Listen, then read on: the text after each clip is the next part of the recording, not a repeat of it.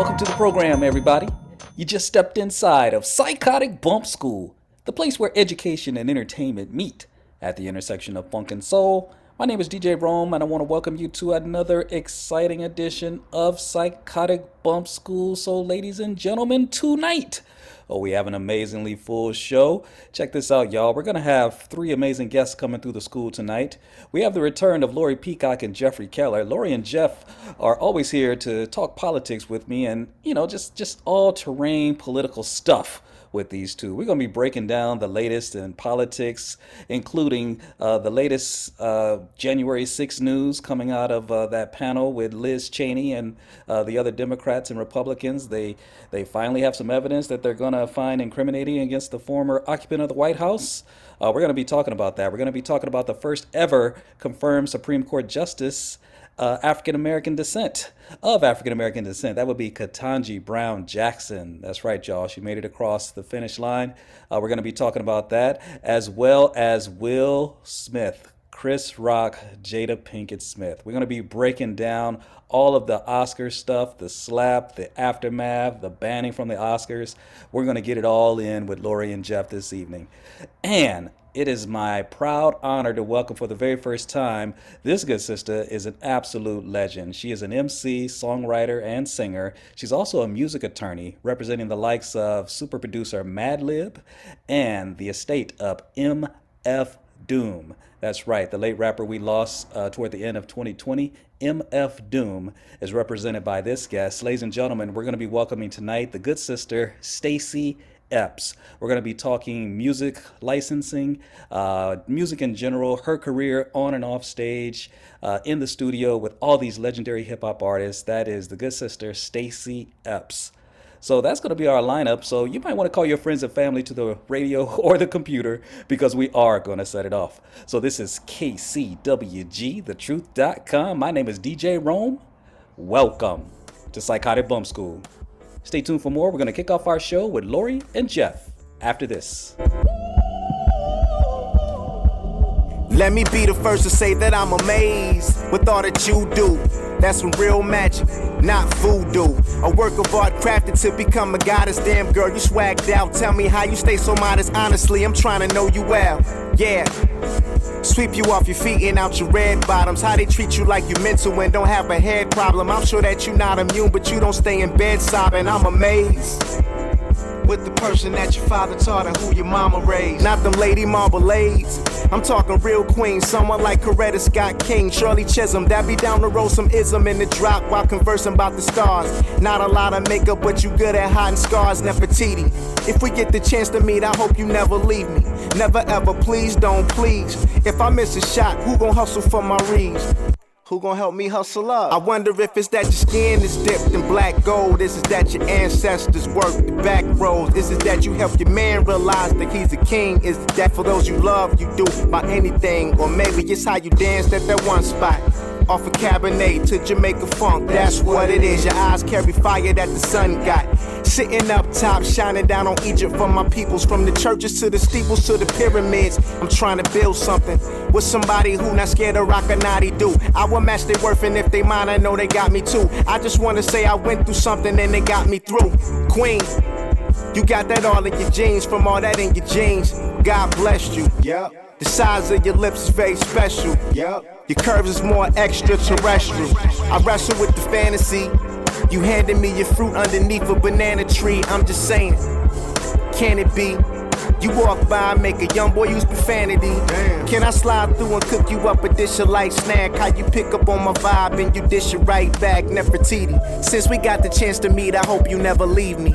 Never ever, please. I wonder if it's that your skin is dipped in black gold. Is it that your ancestors worked the back roads? Is it that you help your man realize that he's a king? Is it that for those you love, you do about anything? Or maybe it's how you take care of your body.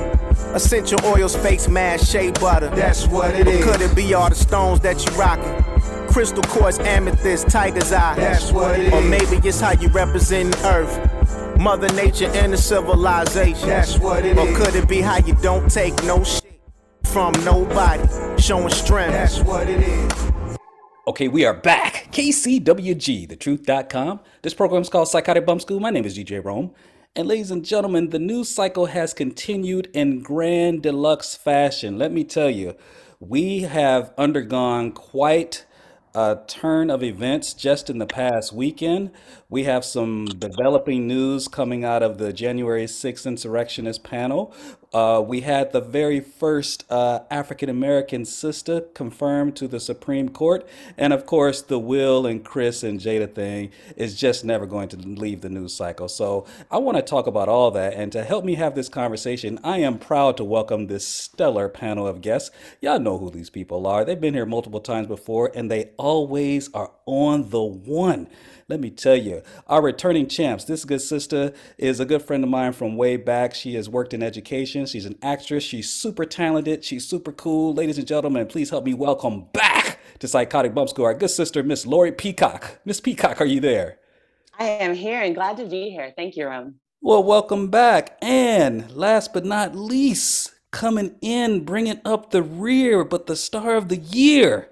This good brother has been working up a storm. He is an active member on the comedy circuit. He's a former NFLer with the Atlanta Falcons. He's the co-host of one of the longest standing programs in Southern California called the Pocho Hour of Power in Southern California.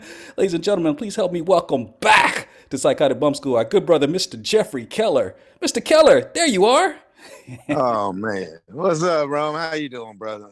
Oh, we cool in the gang, man. You all right? Lori and I were getting worried. Oh man, I've been on a hectic schedule. It's been crazy. See, Lori, what did I tell you? This guy That's has exactly been what working. you said. This That's guy has exactly been what you working. said. Hey, man, you talk about me. Remember I told you how dog tired I was? And I just went to bed, man. I was tired. So I must not be. Hey, you still riding that Peloton? Man, 3-4 days a week. See, man, maybe I need to start riding Peloton. I do get my workouts in, but yeah, I don't have the energy that you do. But hey, y'all, welcome back. It's been a minute. Oh my God. Mr. Keller, we got a lot of things to get through. I just showed something before we got on the air here. We have a lot to talk about, y'all. I'm almost not sure, Lori. I mean, since I'm going to roll this for Mr. Keller real quick. I'm not even sure how I feel about this because it starts to become brain numbing to always hear that, yeah, we about to let y'all kick the football, but what does it really mean? How many times have we seen this movie before? Over the weekend, just this past Sunday, ladies and gentlemen, Liz Cheney, Republican Liz Cheney, one of the Republicans on the January 6th investigation panel or insurrection panel. She's one of two Republicans, along with Adam Kinzinger. She broke the news that she may have enough evidence to press for criminal charges against the former occupant of the White House. This is how she told that story this past Sunday on CNN. Stand by. You're the vice chair of the January 6th committee. The New York Times reporting this morning that your committee has concluded that you have enough evidence to make a criminal referral for President Trump to the Justice Department for obstructing an official proceeding and for conspiracy to defraud the United States. Is that true? Do you have enough evidence to refer Trump for criminal charges? Well, we have not made a decision about referrals on the committee. I think that it is absolutely the case. It's absolutely clear that what President Trump was doing, what a number of people around him were doing, that they knew it was unlawful. They did it anyway. I think you certainly saw that in the decision that was issued by Judge Carter a few weeks ago, where he concluded that it was more likely than not that the President of the United States was engaged in criminal activity. I think what we have seen is a massive and well-organized and well-planned effort that used multiple tools to try to overturn an election. You've seen just in the last few days a plea agreement from one of the leaders of the Proud Boys, which lays out in really chilling detail the extent to which violence was planned, the extent to which the message that went out on December 19th about the planning, about the rally in Washington.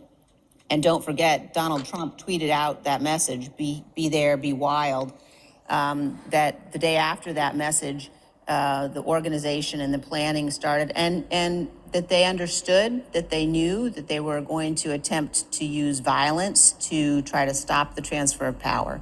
That is the definition of an insurrection, and it is absolutely chilling. That is kind of chilling. To add further context to that, Lori and Jeff, when she said, or when the host said Judge Carter, they're talking about David Carter. He's actually a federally appointed judge out of California, believe it or not. And they ordered his former attorney, Trump's that is, Mr. Eastman, to turn over about 100 emails. Uh, Ivanka Trump, Lori and Jeff, she's been cooperating with the panel. She testified, and they say her evidence that she shared, or her testimony anyway, was pretty incriminating. Well, they put it in quotes anyway, but it was revealing testimony. And of course, that came on the heels months earlier. I think Jared Kushner also shared some testimony. But I'm honestly not sure how I feel about it. That's why I want to talk to y'all. I mean, we've seen this movie before. It seems this dude always slips away, right? Jeff, let's go to Lori first. Lori, what are your thoughts on that? Do you think this is doom for Donald Trump as far as this insurrection thing? What are your thoughts? The man is slippery and he is able to evade any kind of consequences for his behaviors. So I do not think there's anything that's going to happen as a result of this. The first thing out of her mouth was, we have not made a decision on this, but the evidence that is clear. Oh, yeah. We haven't made a decision, but it's clear that he did this, this, and this, and this, and this. Yeah. So really the decision is going to be, there will be no decision. There will be no consequences. They're not going to move forward. They're not going to do anything about it. He's going to get away with what he did. But when she described it as people coming in, planning to physically do all that they could to keep the transfer of power from happening, that's treasonous. That's criminal. That there should be consequences. But again, like I said, they probably won't do anything. And just like with the impeachment and just like with everything, nothing will come of it. So just much ado about nothing, in my opinion. And, money that's being spent and wasted on a committee that's not going to make a difference. Now, see, if Jeffrey Keller did that, Lori, they would have thrown him under the prison. Oh, absolutely. It would have taken only a heartbeat. But Jeffrey Keller's a pretty slippery guy, too. Mr. Keller, what are your thoughts on this? Rome, I've gave my thoughts to you on this a long time ago when I told you nothing was going to happen. Nothing at all, though? Dude, it's like, how do you prosecute someone that's in your same house, your same family, your same community, and you doing scandalous stuff too? They all doing scandalous stuff. They're afraid that he'll just come out and just tell on everybody. Well, wait a minute. I want to know what he's talking about, Lori, because Madison Cawthorn, was he the one that talked about all the White House orgies? Yeah, cocaine parties. Yeah. Are you talking about that? Liz Cheney don't get down like that, do she? I'm sure she did when she was 40-something. Oh, man. Well, you know what? She looks older. Liz Cheney's not that old, though. You know how old Liz Cheney is? She looks older than what she is. I'm gonna look it up. But Lori, what do you think about what Jeff said? Is it that they're protecting their own, and that's why nobody? It's like the thin blue line or the blue wall with cops snitch on each other, right? Is that what he's talking about? Absolutely. That's what he's talking about. And I don't know that it's necessarily because they're afraid he's going to come out and say something against them. I think it is. It's just, they protect their own. They're going to worry about that old boys network and that old conservative bond that they have. It doesn't matter. They don't care that he does these horrible things because he's on their side, right? He's on our side. So we're going to support him no matter what. Yeah. So Liz Cheney is 55 years old, about 30 years older than Lori Peacock, and born in 1966. So she's not that far removed from her 40s, Mr. Keller. So it's no telling, man. But yeah, people are saying Merrick Garland has been a big disappointment. I mean, it's bad enough that he didn't make it to the Supreme Court. We're going to talk about Ketanji Brown Jackson in a little bit too, but they say he's not doing enough. And he keeps insisting that he hasn't taken anything off the table, and anybody where there's dirt and there's enough evidence, they will pursue criminal charges against. But some people are saying that Merrick is just he's not taking any actionable steps toward resolving any of this. Are either y'all disappointed with Merrick Garland to this point? Jeffrey Keller, what do you think? Man, who's the last person they prosecuted that's been a congressman or president or vice president or who's the last person? I'll tell you who. Give me a few days though. I know I can think of somebody. Yeah, you're And, right. and that's my point, man. Come on, they doing dirty stuff all the time, but they never get caught. They take illegal funds, they take dark money. I mean, they do all kinds. They all do it. Okay, When well, are okay. people? When are people gonna understand that Democrats and Republicans are all basically the same? Okay, until the people take over. I'm serious. Until the people take over the government and realize that we're being played by both parties, Hmm. then things aren't going to change. I think they're very different, Mr. Keller. I don't see Democrats storming capitals, disrupting an official proceeding. They protest for sure. They have affairs, but between the two parties, I mean, they're silently complicit sometimes by not holding Republicans accountable. But I think that's the responsibility of voters who have short memories about how bad it was under Trump. Lori, remember we were talking about that? That Mm-hmm. I was saying to her, Jeff, before you came in, that Trump is trying to run for office again. As we know, he's going to run, but he's doing it so he can stay out of prison. And that probably won't be that difficult because if what you're saying is true, Jeff, and I don't doubt what you're saying is true, he's probably going to get away with it anyway. But the presidency would further enshrine him from accountability. But I don't think, man, I had a long conversation with a friend in Texas last week, Lori and Jeff. There's a big difference between these two parties. Republicans are far more corrupt. And I'm not, look, I consider myself to be an independent, but it's clear the things that Republicans do and complain about to the other side, at best, is projection. You see all these pedophile rings, all these Ah, Republicans coming out with these charges of molesting children yep. and doing all this stuff and Pizzagate and all that. These guys are, and I'm not saying all Republicans. I'm not saying all Right. Republicans. There are some cool ones out there. I do consider Liz, well, permanent interest, permanent interest, but we never have permanent allies. I'm cool with that. We vote our interests, period. And if she got this one right, I'm down with Liz. But Jeff, do you really think there's no difference between, so if you close your eyes and just picked one, Democrat, Republican, both of them are just as bad? Let me ask you this question. Why are we still fighting for the same stuff we've been fighting for since the 60s and 70s? Fair wages, fair housing.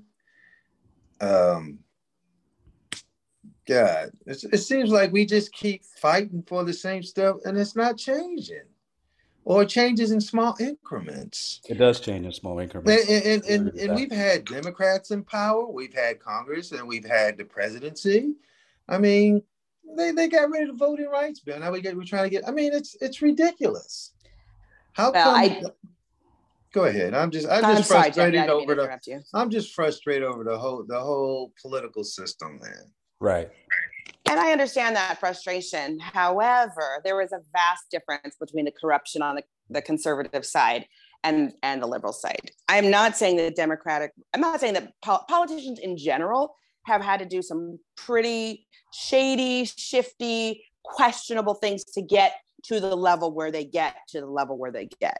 So, I know there's corruption and it's whether it's bending the truth a little bit here or whatever, there's levels, right? Like there's a little bit of dishonesty, but then there's like blatant lies, blatant illegal activity, blatant disrespect. And so they're not the same. They're not the same. And if you think about change, I mean, you guys, I don't know if this has impacted you, and I was talking to Rome about this earlier. I don't know if it's impacted you or not. It hasn't me because I have private insurance through my job, but I know a lot of people that do not have insurance through their job, and that Covered California has made a huge difference for them in their lives and their ability to stay alive and go to the doctor and go to the hospital and get things done that they needed. And Obama put that into place.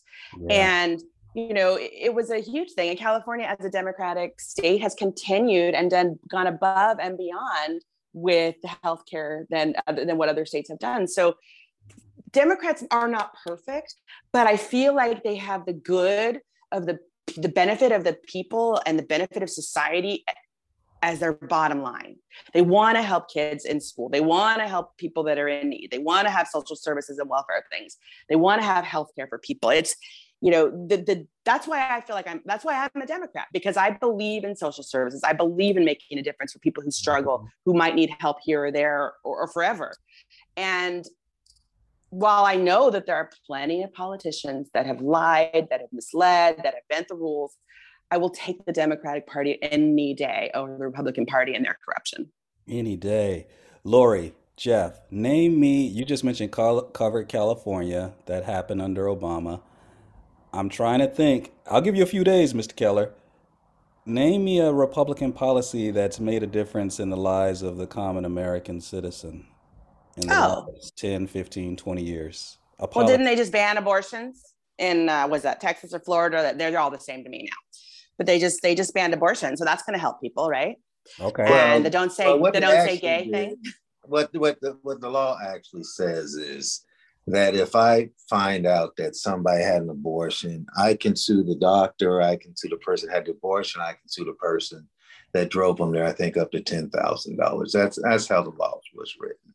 Mm. What else Right. have they done? Have they passed a bill? I'm talking about the Republican Party. Oh, I'm not saying they're a great party. Now, I've never said that. Can you name, I mean, okay, so, I didn't see what I'm saying. I'm not saying that they've done great. That's not what I'm saying. no, I I'm get you. saying- I get you. Yeah. What I'm saying is my problem is that we're still fighting for the same thing. We're still fighting for equality. We're still fighting for equal wages. We're still trying to get rid of redlining. We're still trying to get fair housing. We're still trying to get equal. This is stuff that we've been fighting for since the 50s and 60s. And my problem is if Democrats are saying, well, we're doing this, well, then why are we fighting for the same things? Get it together. If you're really for the people, then let's on it and quit lollygagging around and giving us a little piece of bread here. And let's do some things to get this stuff fixed. Let's talk a little Supreme Court, y'all. Ketanji Brown Jackson. Lori and Jeff. She made it through. Now, some would say this is inconsequential because it doesn't shift the balance of the court. Breyer is still there. He hasn't retired yet, but presumably in a few months he will retire. And rather than waiting like we did with Ruth Bader Ginsburg, who sadly passed away before an election, she's going to easily slip into that seat. It was a 53-47 vote. And here was the moment as it played out in the Senate. Stand by. On this vote, the yeas are 53, the nays are 47, and this nomination is confirmed.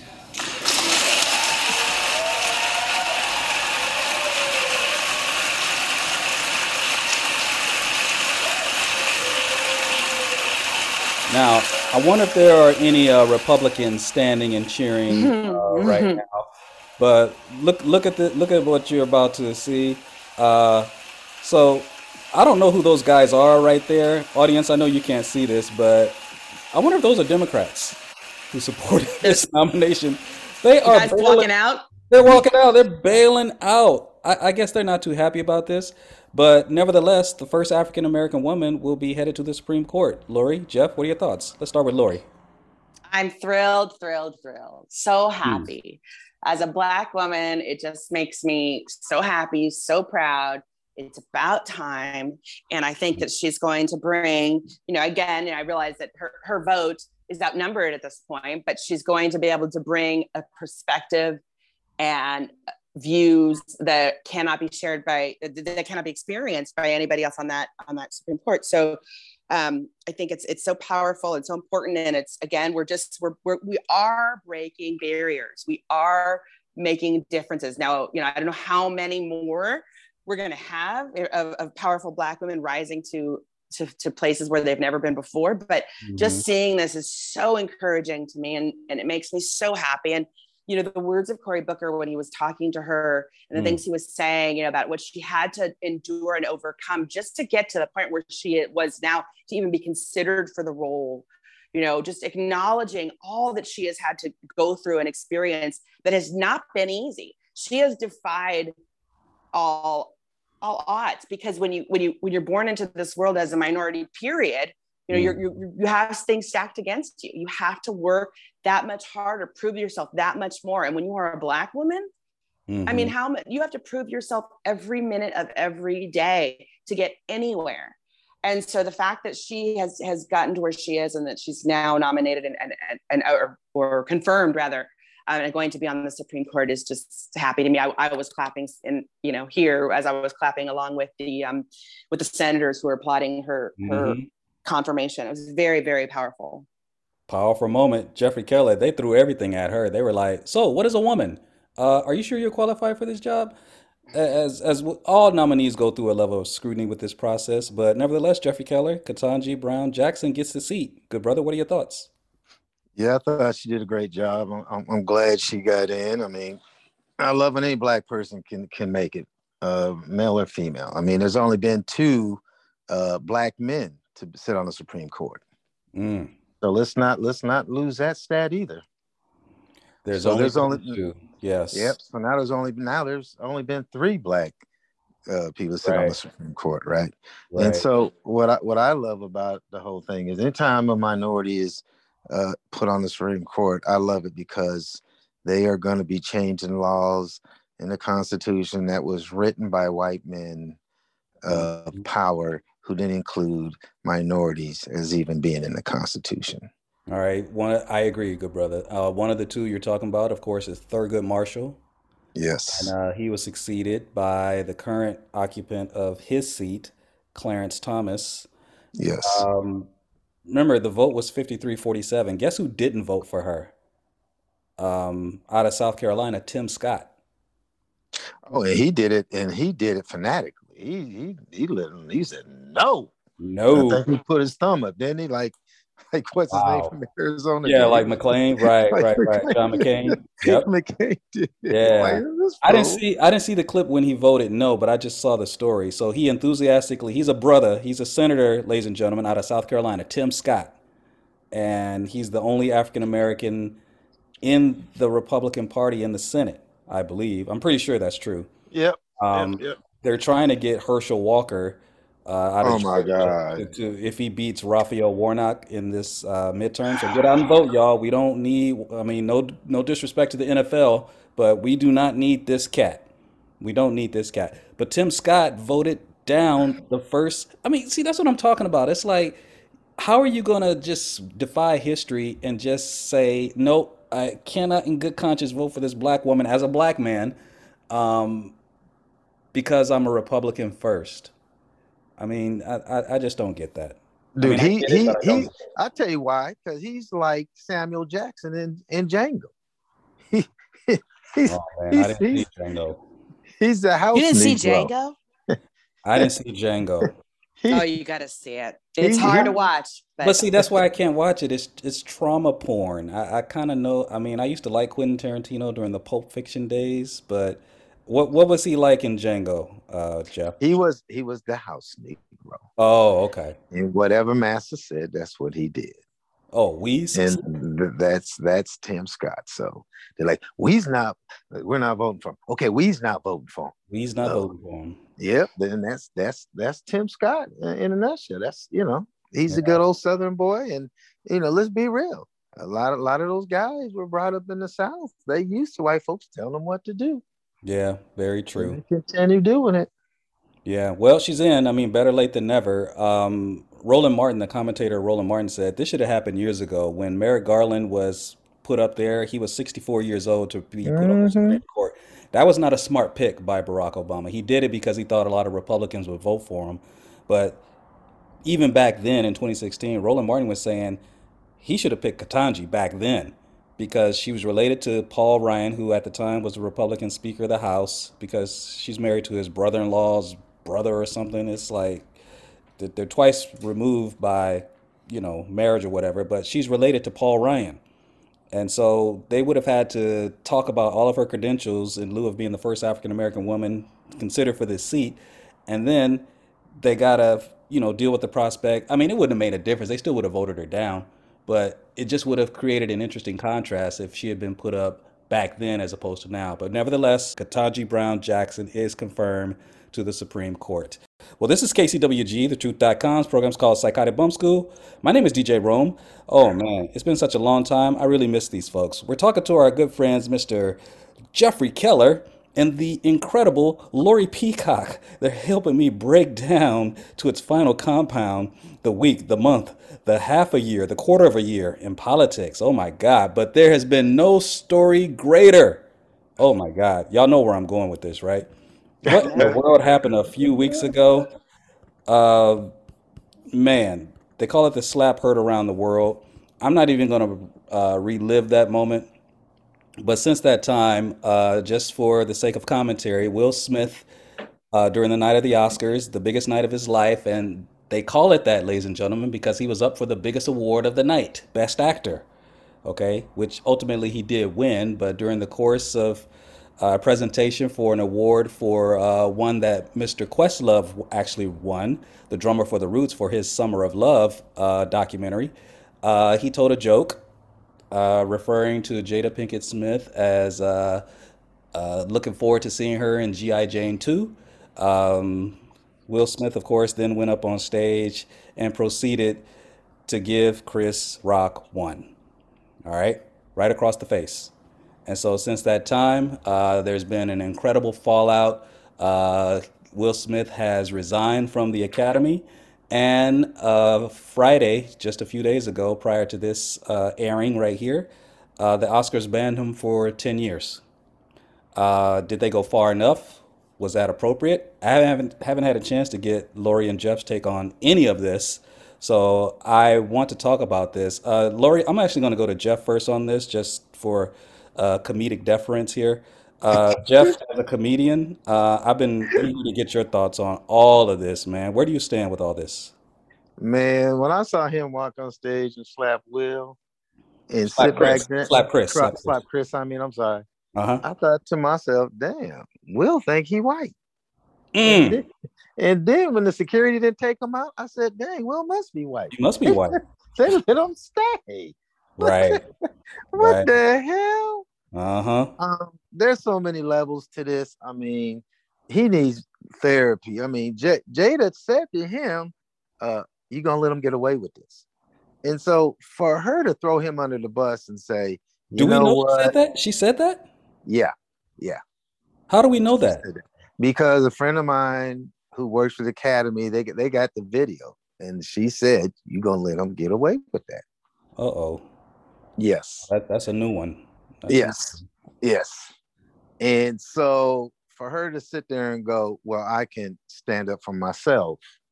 Then why did you throw him that dagger look? That look that said, you better do something also. Earlier in the podcast, one of the hosts said, when they're bringing the men on stage, said, well, it's okay to come on stage. We got permission from Jada.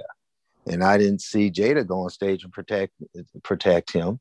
I mean, there's so many levels to this. There really is. And this thing is, people don't understand, Will's hard to work with. And that's why they're putting a lot of stuff on hold, because those producers are going, good, we don't have to work with him now. Awesome. Let's get somebody else. So they're just waiting for a moment so they can pull out of stuff with Will. Oh, wow. So, Will slapped himself out of millions of dollars. And then Chris is going to sue. And so, whatever Chris asks for, he's going to get. Man.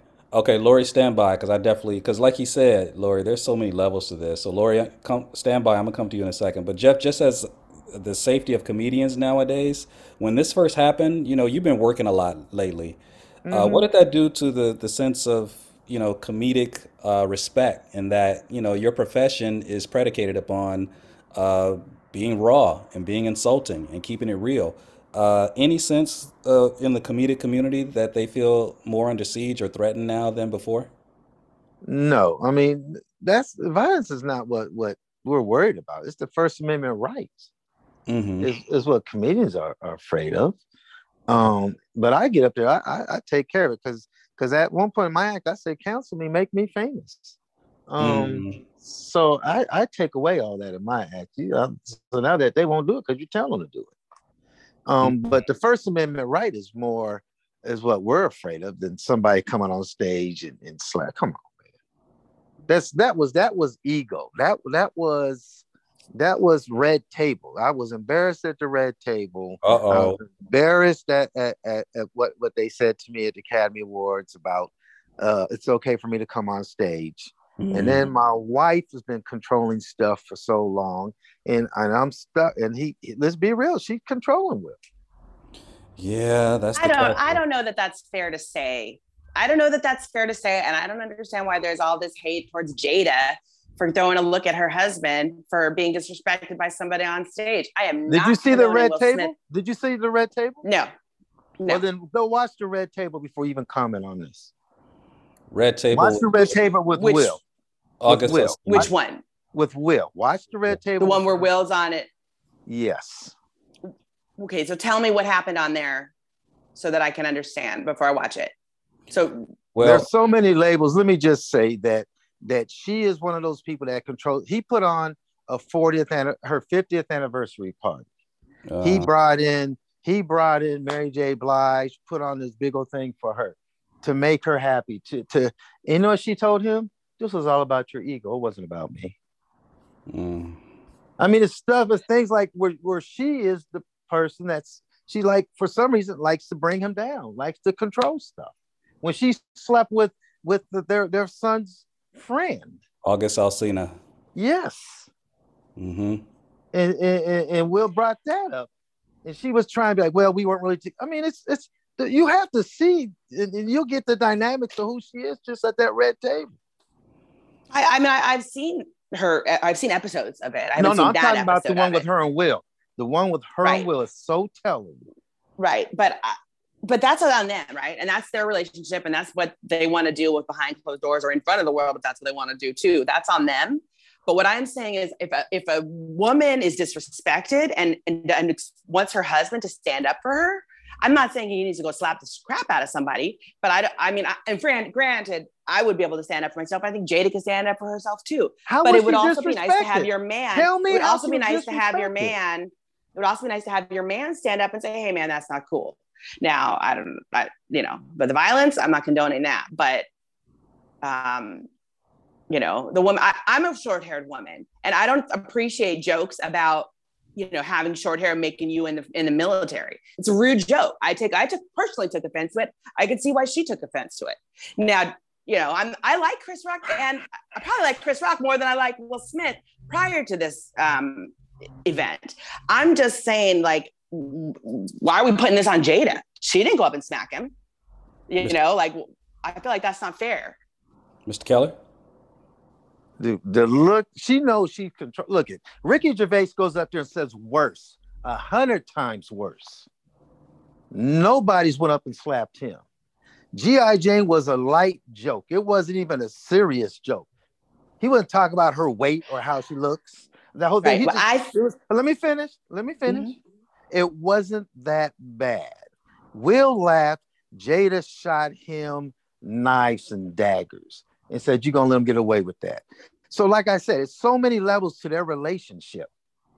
Should he have did it? No. But when it's like telling a person that's on drugs, don't go break into that house. Well, he should have broken that house. Of course, he wasn't in his right mind. When a woman is attacked by a man, verbally, physically, whatever, it is the most impotent feeling that you can ever have. You feel completely helpless because one, they're bigger, they're stronger, they're physically more capable of doing something to you. And whether it's a physical assault or a verbal assault, it can really take its toll on you. Do you though? Because it's wrong as for a man to verbally assault, attack a woman. I'm not personalizing it. That's the difference. I'm not personalizing it. I'm looking at the content of where it happened and the situation that it was in. In the situation that it is in, for years in the Academy Awards and that, comedians have come out and talked about the people in the audience. Mm-hmm. Lori, this is nothing new. Yeah. Lori, how surprising is it to you that there is, in addition to Will and Chris, just between what happened between the two of them, how surprising is it, or has it been to you, that there has been such a level of vitriol also for Jada Pinkett Smith? Well, this is where I'm getting really kind of defensive and upset, because why is there so much negativity and being directed at her from this incident? Like if someone said something rude to me, heck yeah, to me, he said it directly to her. Someone said something rude to me in my face and I don't like it, I'm going to make a face. I'm going to make that face to my partner if he's there with me. And I would appreciate if he would tell that SOB, right the F off. Now, I think the words he said, keep my wife's name out of your mouth, could have sufficed. He didn't have to go up and slap him. But I absolutely, I mean, there's the hatred towards Jada, and whether it's justified or not, I don't get it. Like, she didn't, I would feel the same way. If that happened to me, I would expect my partner to stand up for me. Yeah, and I hear you. And I think the August Alsina thing is huge in where this is or where this has gone, because people remember that red table talk and they remember the meme. And Lori, even if you haven't seen the video, there's a meme of Will Smith fighting back tears.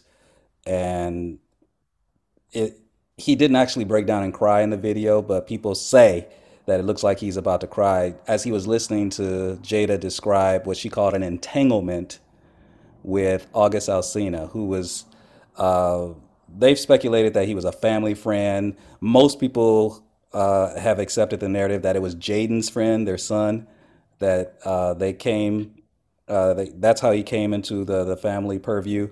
And Mm-hmm. she had an affair with him.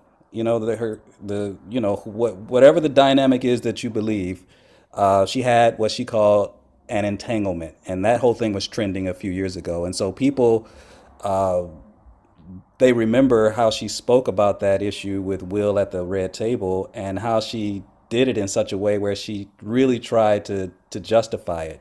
She really tried to rationalize it away. She said, "I just wanted to feel good. It had been so long since I felt good." And you could just see the spirit in Will Smith just sink, because people say, well, they are in a quote unquote open relationship, which, not necessarily confirmed per se, but Lori and Jeff, I want to hear from you too. The idea is that maybe they're both tiptoeing on each other, but Will Smith has kept his business away from the red table, if you will, whereas Jada has not been as careful with protecting Will's ego. But what I'm saying is there's two sides to every story. And to just look at her as being a puppet master and a manipulator and all of those things, and that she pushed him to go up and do that is just not fair. It's not fair to her. And she's a Right. struggling she's a Black woman who's been struggling her whole life trying to make, do what she's doing. And she's made a success of herself, but it hasn't been easy. And I don't know. She has not been struggling. Okay, since she's been with Will, she has not been struggling. Let's give her that Financially, card. she has not been struggling. That She doesn't has mean not she been hasn't been struggling struggling financially. in any other ways. Right. No, I'll give you that. But the other part of this is this. Remember, the red table is her show. She convinced him to come on her show. She's the one to put it out there on her show to try to make it look like she was doing nothing wrong. What role does Will have in that, Jeff? Because a lot of people feel sorry for Will. Now, Lori, honestly, there is a contingent of people that are like Tiffany Haddish, another comedian, Jeffrey Keller. She was like, "Yeah, it was one of the best nights I've ever seen. I love seeing black men stand up for their black women." And there's this thing where I lost my train of thought, but you know where I'm going with this. Is Will somehow complicit in this? If he agreed to go to the red table, Right. what role or culpability does Will Smith have in that, Jeffrey Keller? But remember, watching the red table, he was sabotaged with some of the stuff she was saying. It was like she told him something and came back with something different. Mm-hmm. Because he's the one who had to go. No, it was an entanglement. You got to He watch did. it.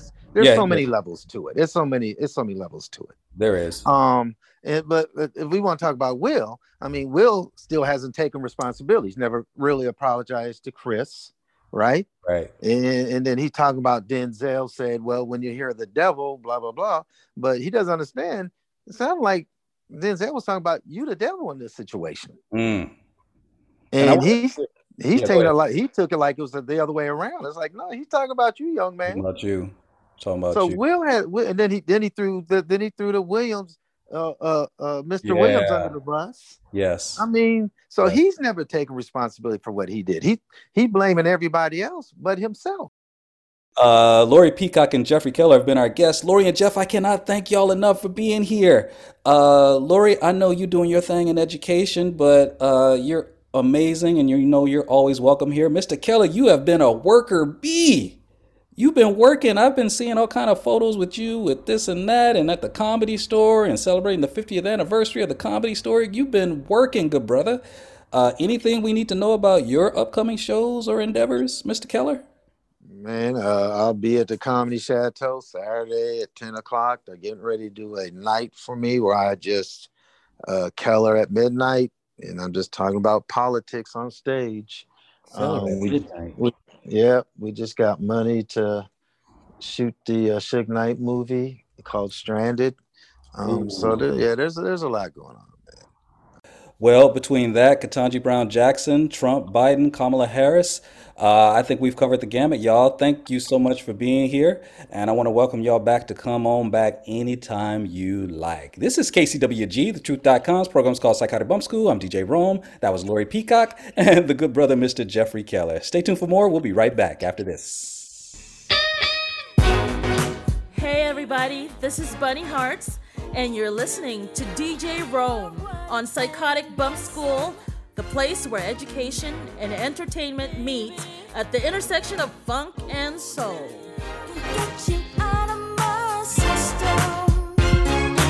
Okay, we are back. KCWG, thetruth.com. This program is called Psychotic Bump School. My name is DJ Rome. And ladies and gentlemen, I am extremely delighted to welcome this next guest. She and I go way back. We've had a long hiatus between speaking, but she has never been far from heart and mind. This good sister is a veteran of the music business. She's an OG.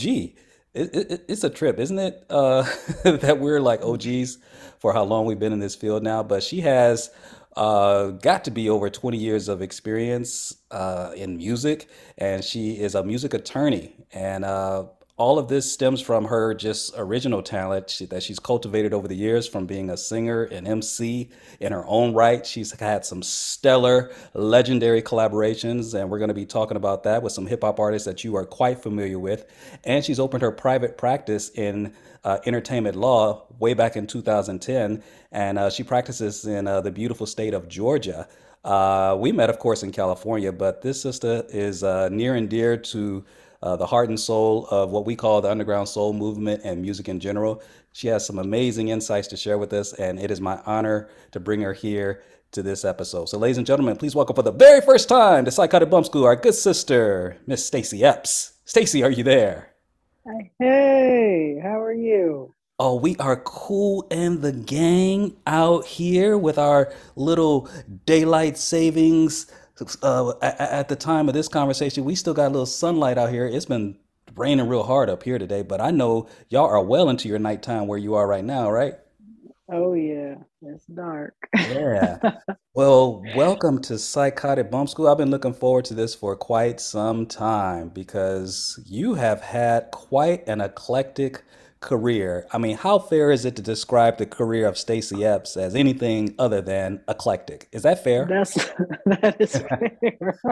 It's fair, right? It's like I'm just thinking Definitely. about because when you and I met in like '05, right? And I'm just thinking about where my life was at the time when I was living in LA. Uh, Man, just thinking about that, there's just so many memories that come up between present day and back then. What do you recall about your earliest forays into just music? Because I want to talk about your creative work. I want to talk about your legal work and how you're putting all of this into practice to help artists in today's music scene. But talk to us a little bit about how did this spark even develop in you? Is this something that's organic and in the DNA from the generational bloodline that you stem from? How did you become such an eclectic artist, first beginning with your music? How did this all come together for you? Yeah, I mean, it's so funny because my great grandfather was a musician. He sang and played the banjo, and he had a band in the teens, 1910s, Mm, and they would play on steamships in China. So my grandfather mm, was like worldwide, when he was young. So mm, I think that's my main link, my grandfather. mm, And, I just always loved music, starting with, of course, everybody singing in the shower, singing all the time. My parents, getting on my parents' nerves, them saying, be mm, quiet. mm-hmm, Because mm-hmm. every time I heard a song, I had to sing it loud, like in the car and stuff with my Wow. headphones. Right. So, I just remember them being like, stop singing all the time, So you But didn't stop when they said stop. So you were a rebellious young singer. I've always been rebellious. I never Wow. didn't listen often Oh, wow. to what anyone would say. Yeah, I wanted to just figure it out myself, Wow. which isn't always the best way. But I mean, if somebody tells me no, it's kind of like, Hmm. yeah. Yeah. Wow. Oh no, like no, okay, see how that goes. So So it's was best just that's just yeah. you, huh? Was grandpops like that Me, too? yeah, my grandfather, my mom's dad was definitely like a pioneer. He would always say, if it wasn't for football, you wouldn't be alive. Hmm. Because he was in the special forces in the army, but he played football back then, Hmm. back when they wore the like leather helmets. Nice. Like, so basically meaning they had no protection. But he Uh-huh. met my grandmother in Japan, in the Rice Bowl. The army was playing the Navy. And so he always says, if it wasn't for football, and then he went on and worked for the NFL, was scouting, and then went on to be the commissioner of the CIAA. And he was always just very outspoken, for rights and everything like that. So definitely. And then my grandmother, who was in Japan during the war, extremely strong woman. Like, Mm-hmm. and I think I get a lot from that. And even like my grandfather's mom, like she was a teacher back in the 20s, and so just a lot of like activism and just strong people, which Yeah. came to me, which was, made me strong, but it was tough on my parents. Right. Probably. And yeah, and it's funny because my kids are very strong minded. And my Mm. parents always laugh at me because they're just like, hey, payback. And I'm just like, stop. They're like, got her. We got her back, y'all. We got it right. So yeah, for sure. I mean, just always just been very strong in what I wanted to do. And no matter what, like if I wanted to do it, I was gonna make it happen. So, but I didn't really start like as far as performing music until college. I would like, freestyle, play around in high school, but in college is when I really started to like do kind of music and perform a little bit at, the college open mics and Mm-hmm. start recording and stuff like that. And then moved to Atlanta after I graduated and hooked up with Science of Life, with Ah, Little Psy and there you go. ID. And they essentially like showed me everything about recording, how to record. So like how to record yourself, everything. So Mhm. yep, I was on their first album. The first album I was on of theirs, I think, was Project Overground, I think. Okay. And then from there, they would just like link me. So that's how I met Doom. And then, Doom was in the car. We was Psy, and he was playing some tracks for Madlib, who at that time I didn't even really know who he was. Mm-hmm. And I was just like, oh my God, like heard this one beat. I was like, this is amazing. I was like, what did he Okay. say? He was like, and Doom was like, you want to do something to it? I was like, yes. He was like, all right. So he gave me Okay. the beat. Ladies and gentlemen, you cannot appreciate what she just said. She just said a lot. There was a lot Yeah, of history in what she just said. So let's start with Science of Life. That's our good brother John Robinson, right? right. John Robinson. Now that's right. I'm always call him Side, but yeah, John Yeah. Robinson. John Robinson, King JR. You guys had a chance to hear from him a few months ago. He was a guest on the show, good friend of the show, and just a giant in the sing. So you hooked up with him, Hmm. and through him, ladies and gentlemen, she said Doom. That's how she's on a one name basis with the brother. The rest of the world calls him MF Doom. So you Right. met him. So, and then, I mean, you didn't stop there. And then she met another prolific figure in the world of hip hop, a giant amongst us. All three of these cats are giants to us. Well, I didn't meet him yet. You He was hadn't just met playing the Mad. beats. Oh, you played Beats by No, Madlib. he was Doom was in the car playing beats that he got from Madlib. And I was like, I picked a beat I like. And I Mm-hmm. mean, I was not, and he was just like, you want to do something to it? I didn't know anything, but I was just like, this beat's dope. I want to, and I was like, sure. And so I went in the studio, like not even really a studio, like at our friend's apartment where they had like a little setup, and I Mm-hmm. literally recorded myself. I freestyled the song out, and sent it to Doom, and he was like, dope, dope, and that was it. And then I didn't hear till like months later, like, oh, it made the album. So this Wow. was I on Mad Villain.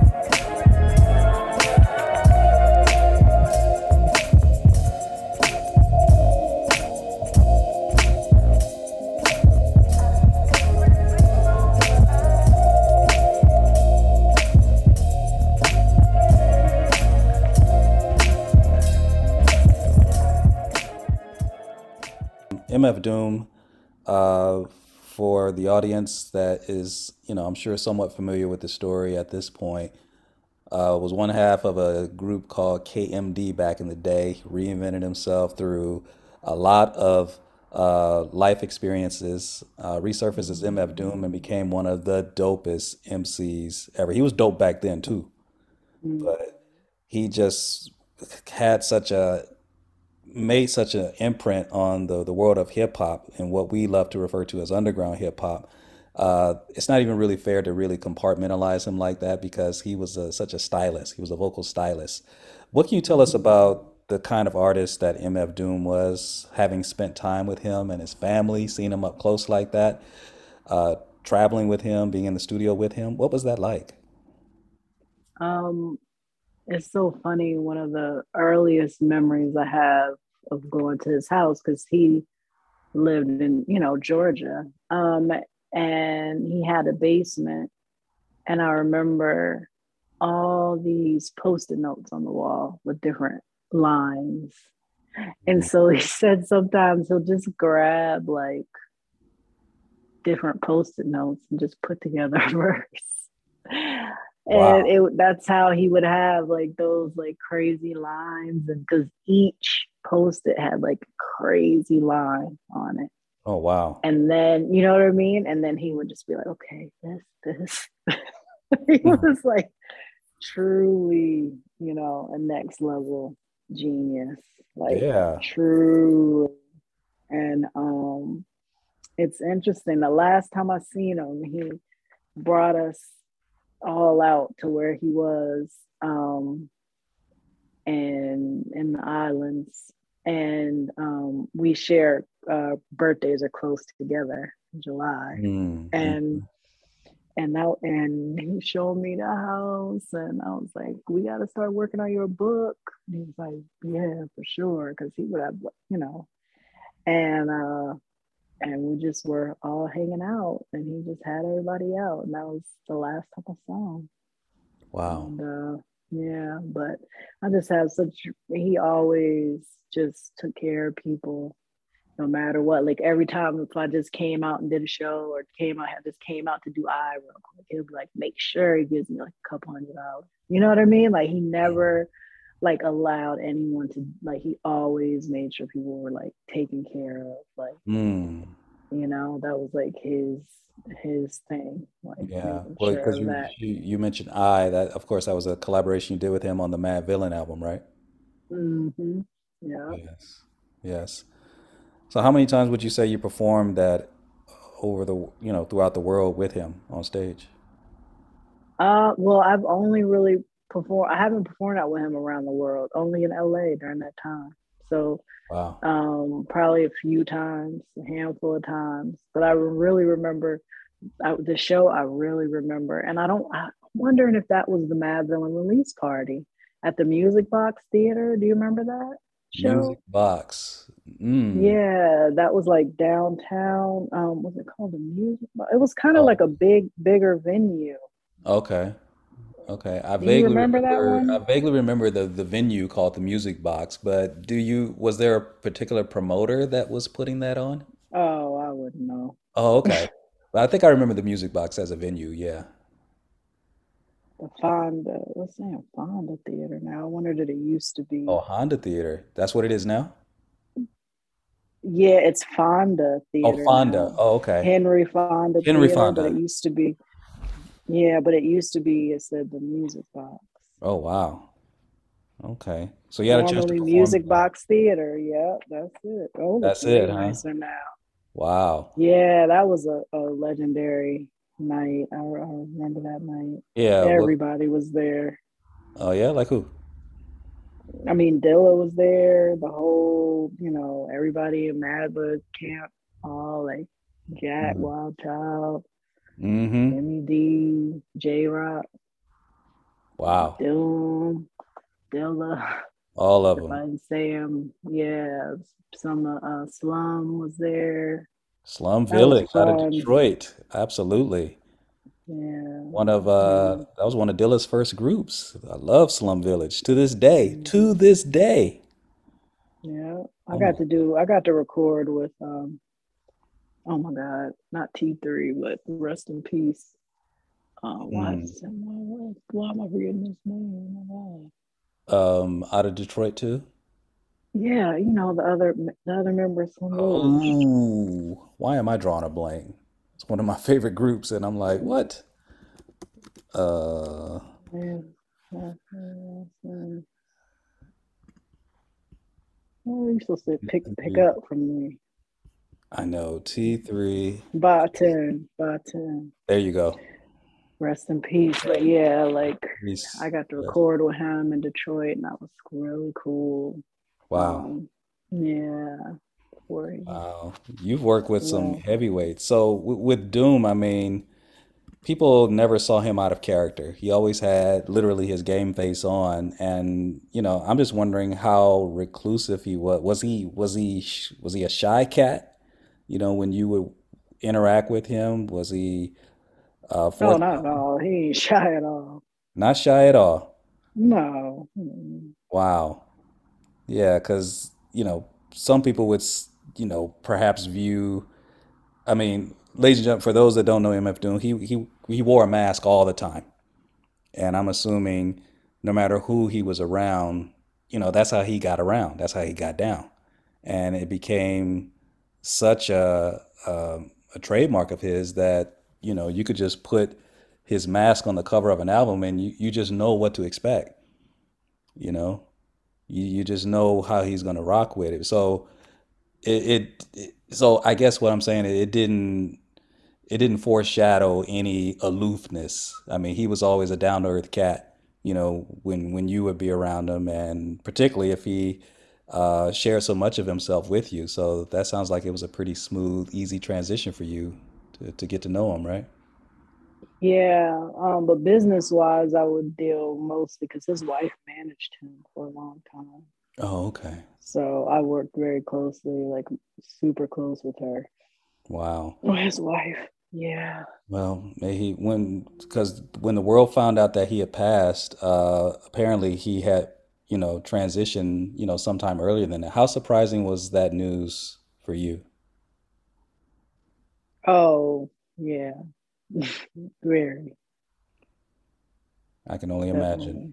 Hmm. Because I mean, I saw it on Twitter first, probably, and 2020 had already been, just a horrible year, and people were saying, "Man, 2020, you just couldn't let us get out of here without kicking us in the gut one last time." 2020. Hmm. I mean, it was a gut punch, in the world of hip hop, and so Hmm. it didn't seem like most of the world. I mean, I certainly didn't expect it, and wow. So in his current form now, Stacy, I know you're still managing his affairs. I can only imagine. I don't know if you could put it into words. What does it mean to you now, the close friendship that you have with him, and to be able to represent his interests and his family's interests right now? How meaningful is that to you? Um, Extremely, because it's just like family, you know. Hmm. So it's supporting, and because you just know you're dealing with emotions and Mm, all of that. So it's just like really making sure, you know, it, it's tough, just tough, man, But yeah. man. Well, I'm gonna keep you in prayer for sure, sis, because we had another sister on here, Eliane Henry. She's actually directing the upcoming release. I gotta talk to her again to see if she actually got it out. She was real close to finishing the documentary on the late great trumpeter Roy Hargrove. Oh, Uh, really? Yeah, and it was kind of the same thing. I mean, they were friends forever, and she started filming this when he was still here with us. And then, of course, Roy transitioned, and in his transition, it's that's her life calling now to make sure the project continues, his legacy continues, and that project gets done. And so it's hard not to think about you when I think about her now, just knowing that the work that you're doing now is so needed, and not just any artist in particular, but particularly for, like you said, this is family to you. And so knowing how Mhm. important it is to carry on those legacies. So can we talk about that in terms of a business sense? What is it about what you're able to offer the family, offer entertainers and artists in general with what you do in the world of entertainment law? Are you called an entertainment lawyer, music attorney? What's the preferred moniker for what you do? Um, It's all around. Some It's people say interchangeable. entertainment.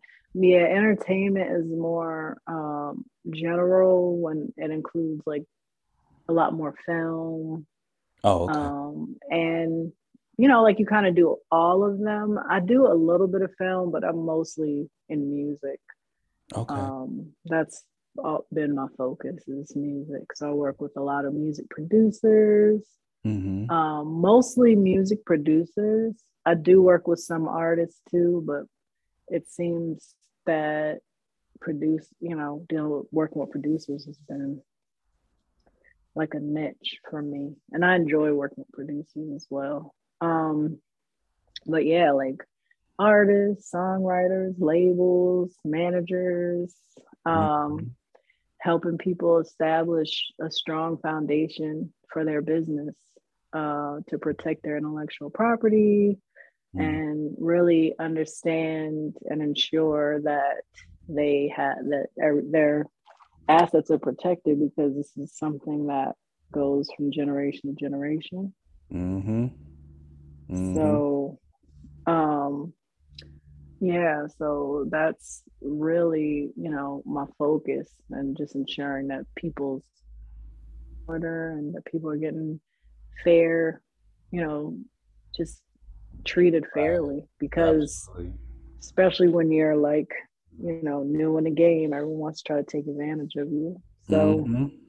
I spent 5 years teaching music business at the Art Institute of Atlanta. So I really enjoy like sharing information and knowledge. So I used to tell my students, I teach you how things are so you can change them and make them better. Mm-hmm.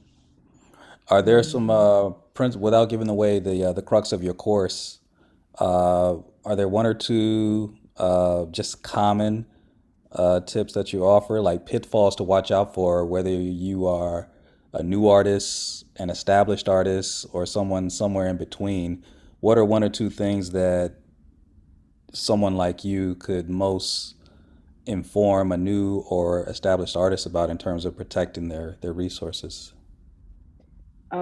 Yeah, don't ever let anybody rush you. If people are rushing you to Mm, do something, that's a red flag. mm, And always like build relationships with attorneys and get paperwork done before things get busy. So don't feel like, oh, it's something going on now, I don't need to have everything in order, I'll do a management agreement once I blow up.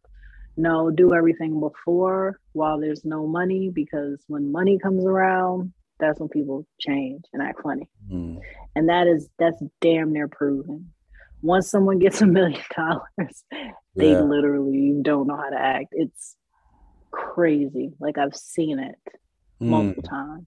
Like Mo- it's so weird. Like mhm. 1 million and up. It's like, and it's Yeah. not everyone, but a good number of people kind of Mm. start tripping or acting different once they get a good amount of money. And you're like, huh? Right. So Now, yeah. if an artist has been, quote unquote, taken advantage of and they call you, uh, the issues usually are centered around they've probably signed the rights away to some, songwriting royalties maybe, or some back end stuff. What if someone gets in trouble and they call you, what's typically one or two reasons why they would call you?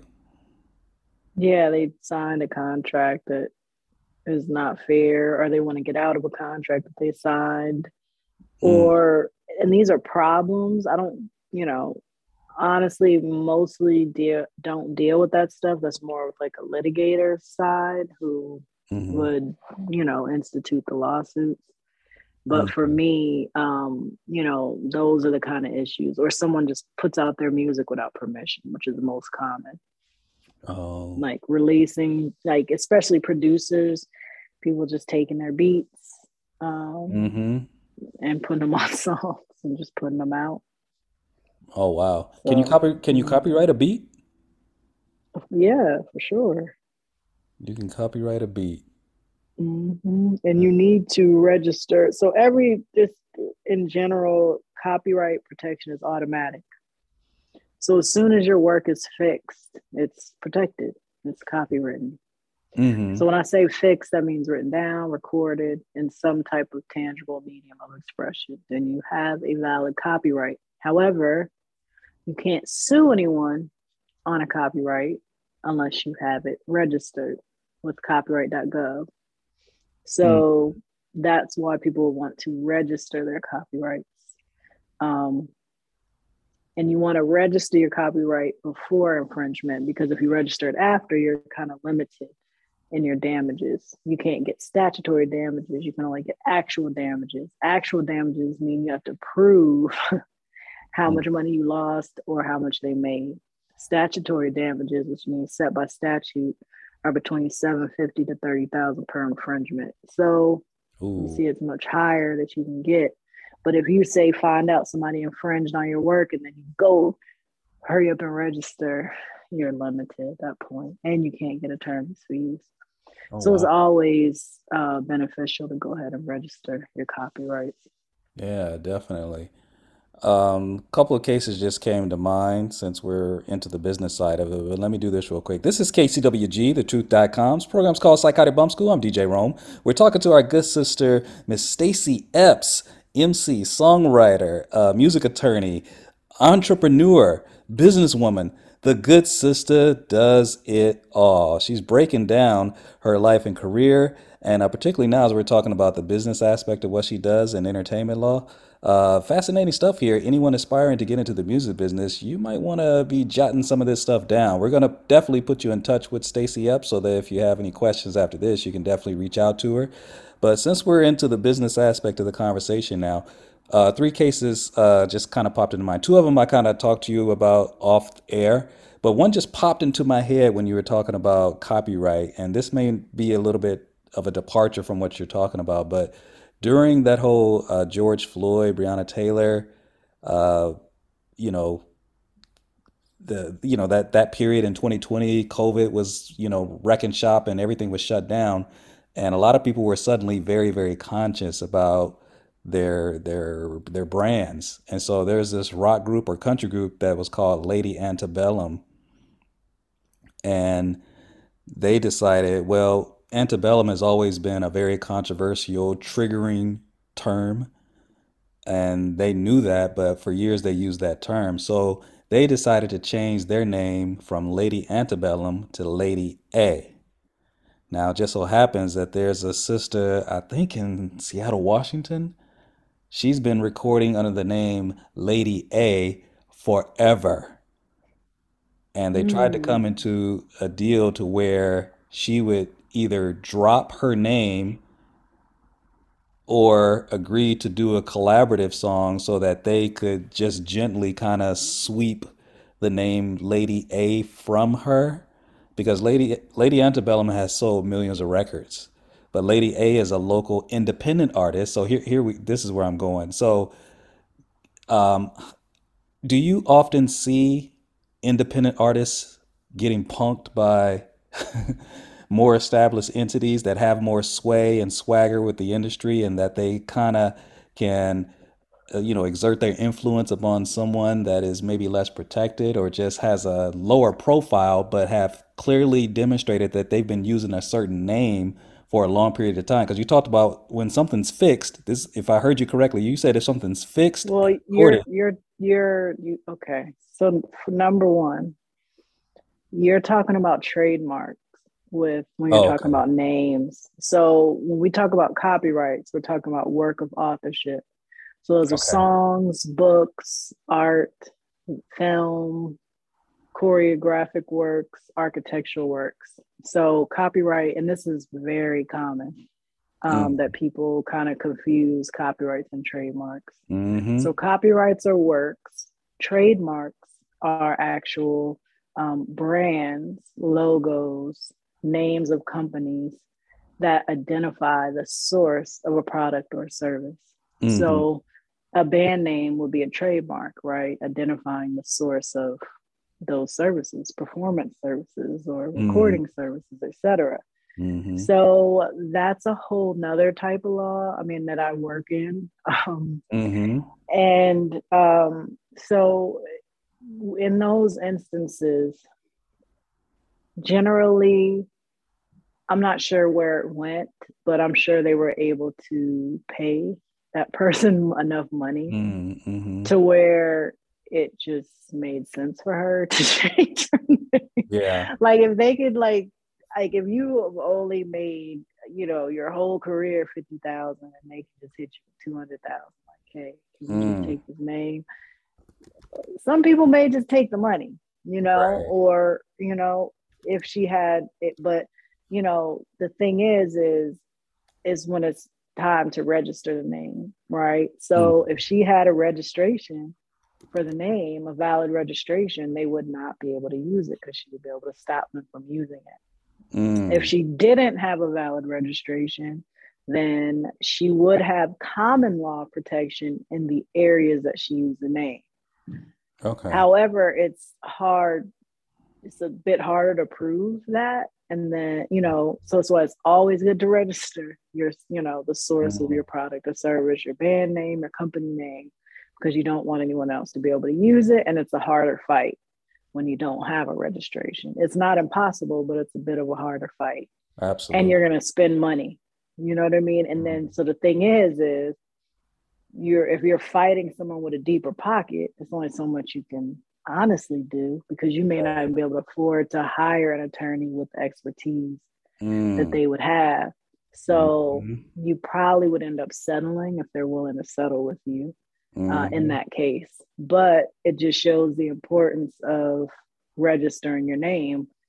There are many acts that neglect to register their name. Yes. And then it comes up later and becomes an issue. So it's a huge, huge thing. And it's just very important because your brand is the majority of the value of your business.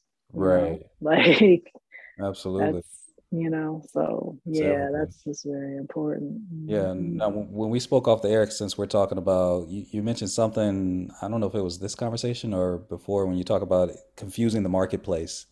If too many people are using a name or something thereof. Remember, I was asking you about Morris Day and the time and how, so, ladies and gentlemen, Morris Day of the time recently sued the estate of Prince because he wasn't allowed to use the name Morris Day and the time, if I'm not mistaken. While he was still with us, Prince had, established clearly that he didn't want anybody using the name The Time because he owned it, in which case they had to then change their name to the original Seven. But even as a performer, or I should say, despite that, as a performer doing the live show, he was allowed to use the name Morris Day in the time. And I guess he recently sought to trademark that, Morris Day in the time. And he wasn't allowed to do that by the estate of Prince. So can you walk me through that a little bit? Why would that be problematic for Morris Day and the time in terms of the live performance, and why would a estate be so staunchly against him? If they've allowed it for all these years, why wouldn't they be okay with him trademarking it? You said that they own the time, right? Correct. Okay, so that's why, because they own the time. So they don't, that can cause confusion because like when you register a mark, and if the standard is there a substantial likelihood of confusion between two marks. So if there's another group called the Time running around, and then you got Morris Day and the Time running around, people will be confused. Like, which is the real time? Right. What time is it really? Time or, right? Daylight savings time? Right. Pacific My time or your time, right? And so they don't want to allow that. Like, And honestly, the trademark office probably wouldn't even have allowed that because it's a likelihood of confusion. And the trademark office is getting way more strict because of the sheer volume of trademark applications that they're getting, where it used to take 3 months for an examining attorney to get to your mark. Now it takes 6 months just for them to get to it from when you put it in. Oh, wow. So they have become like hawks on the applications where they used to be a little more lenient. Now they're like going in. So, yeah. So that, I mean, you know, I just see different cases of like, if there's one word same and that's like a, you know, strong word, then they'll usually not allow other marks that contain that word in it. This has been Stacy Epps. Wonderful time we're having here. What's the best way for people to get in contact with you if they want to use your services, follow your career? What's the best way for them to do so? I guess Instagram, because everything is linked there. So like at Stacy Epps, STACYEPPS, because my website is on there. My law firm website is Epps Firm, EPPSFIRM.co. And yeah, and then I have my nonprofit site is lovelikewater.org, and I have like beautiful copper water bottles that I'm selling to help support our work. And they're 100% copper, healing, really a lot of benefits to drinking out of copper. Absolutely. So yeah, for sure. I definitely appreciate you having me on. It's been a great conversation. Most definitely. Yeah, I mean, so much. Yeah, likewise. You're one of the jewels in our industry, and it's a pleasure to have you here. So continued success, and we'll be in touch, okay? All right, thank you. Peace, You're welcome. everyone. Absolutely. Peace. Well, that's our show, y'all. Psychotic Bump School is the place where education and entertainment meet at the intersection of funk and soul. My name is DJ Rome, and you know we're here every Monday evening from 5:30 p.m. to 7 p.m. Pacific time, as well as Friday evening, 6:30 p.m. to 8 p.m. Pacific time. Check back with us. We shall return next week. Also want to thank our very special guests for the evening, Lori Peacock, Jeffrey Keller, and of course our good sister, Stacy Epps. And by the way, be on the lookout for the brand new Black Star album. That's right. That's Talib Kweli and Yassine Bey, formerly known as Mos Def. Black Star has a new release coming out very, very soon, and produced by Madlib, represented by our good sister Stacy Epps. So be on the lookout for that big project coming out in a few short weeks. Also want to send a very, very special shout out to Mr. Frank Starks, who is the Iron Man behind the board. And we're out of here, y'all. Take care.